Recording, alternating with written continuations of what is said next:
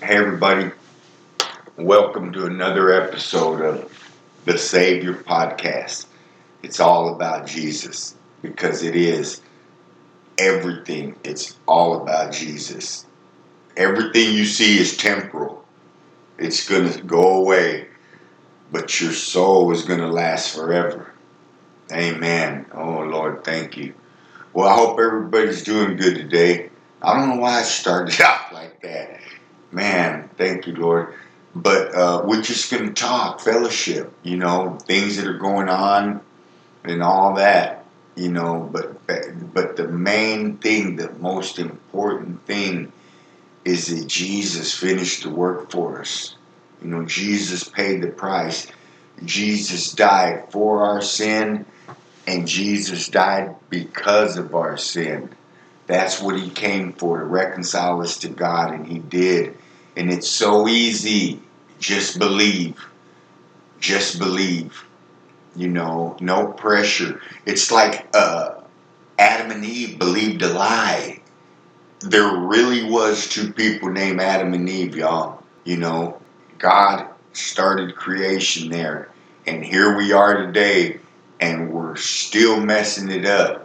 Because that's what happens when they disobeyed. But look, now if you believe God, they disobeyed God. They didn't believe God, and they believed a lie. But now, the second Adam, if you'll believe that Jesus lived and died and rose again for you because of your sin, you'll live forever with him. It's real easy. He'll reveal himself to you. I can't explain everything. The gospel message: Jesus was born of a virgin, lived a sinless life, and was beaten and killed for our sin, but he rose again. If you'll just repent, believe that in your heart, and ask God to change you, he will. I promise. I'm going on 9 years clean off heroin, and I had absolutely nothing to do with it. I just woke up every day believing him. I'm not going to sit here and tell you, I was working this program and, sponsoring and getting sponsored, and it was Jesus and nothing else. He knows me like no one else. He created me. He knows my temptations. He knows my weaknesses. He knows me. And I've been clean off heroin for almost 9 years. March 10th would be 9 years, y'all. Oh, thank you, Father. You changed my life completely for the better. And he'll do it for you too. Oh, Lord. All right, so as usual, there's a lot going on out there in the world. That political machine, or that political monster, they're cranking that thing back up, pouring all the foul fuels, and oh man, it's just going to be, for the next year, it's just going to be terrible. No, you don't put nothing past these people. I mean, it's all deception and lies and greed and hatred. And it's sad if real, truly born-again believers get caught up in that, man. But that's okay. I mean, they're the only ones that are going to suffer the anguish and all that, because there ain't no joy and peace in politics. None. I see brothers and sisters getting all worked up and lathered behind these people, and I'm like, don't you get it? It's a soap opera. It's staged. They keep us out here just working and believing that, they're right on the brink of doing this. Nothing will ever change until Jesus comes, but you can't tell nobody that. They're not going to believe it. The Lord says, pray for your leaders. He don't say get involved and let the blind lead the blind. I guarantee you, these people that call themselves Christians and they're out there, stirring it up, the border and the walls and this and that, they're not spreading love. Not at all. I wonder if they're even saved. But God is in control. Everything is going just as he said it would. hell in a handbasket. You know, it's not going to get any better. It's like you're fighting against God. You're out there telling people about this person, that person, and vote here and vote there, and all that. It's just like God's not in control no more. We're trying to put our hope back in flesh. Let's put our hope in man, because God don't know what He's doing. And let's get somebody that's going to be above God. That's what you're doing, more or less, intentionally or unintentionally. That's what it comes down to. The Bible's clear, y'all. We do not put our hope in man. Okay? Remember when the Israelites said, we want a king like everybody else around us. God tried to talk them out of it, but they wanted to be like everybody else, you know.